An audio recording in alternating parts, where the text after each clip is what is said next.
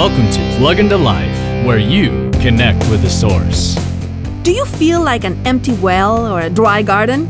This week I was so encouraged by a verse in Jeremiah 31:25. God says, I satisfy the weary ones and refresh everyone who languishes.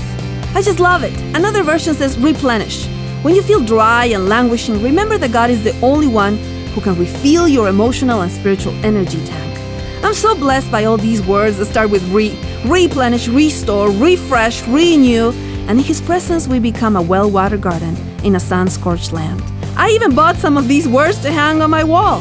Jesus is the water of life, and your well need not run dry. Woo-hoo! For more insights and resources, plug into Jesus101.tv. That's Jesus101.tv.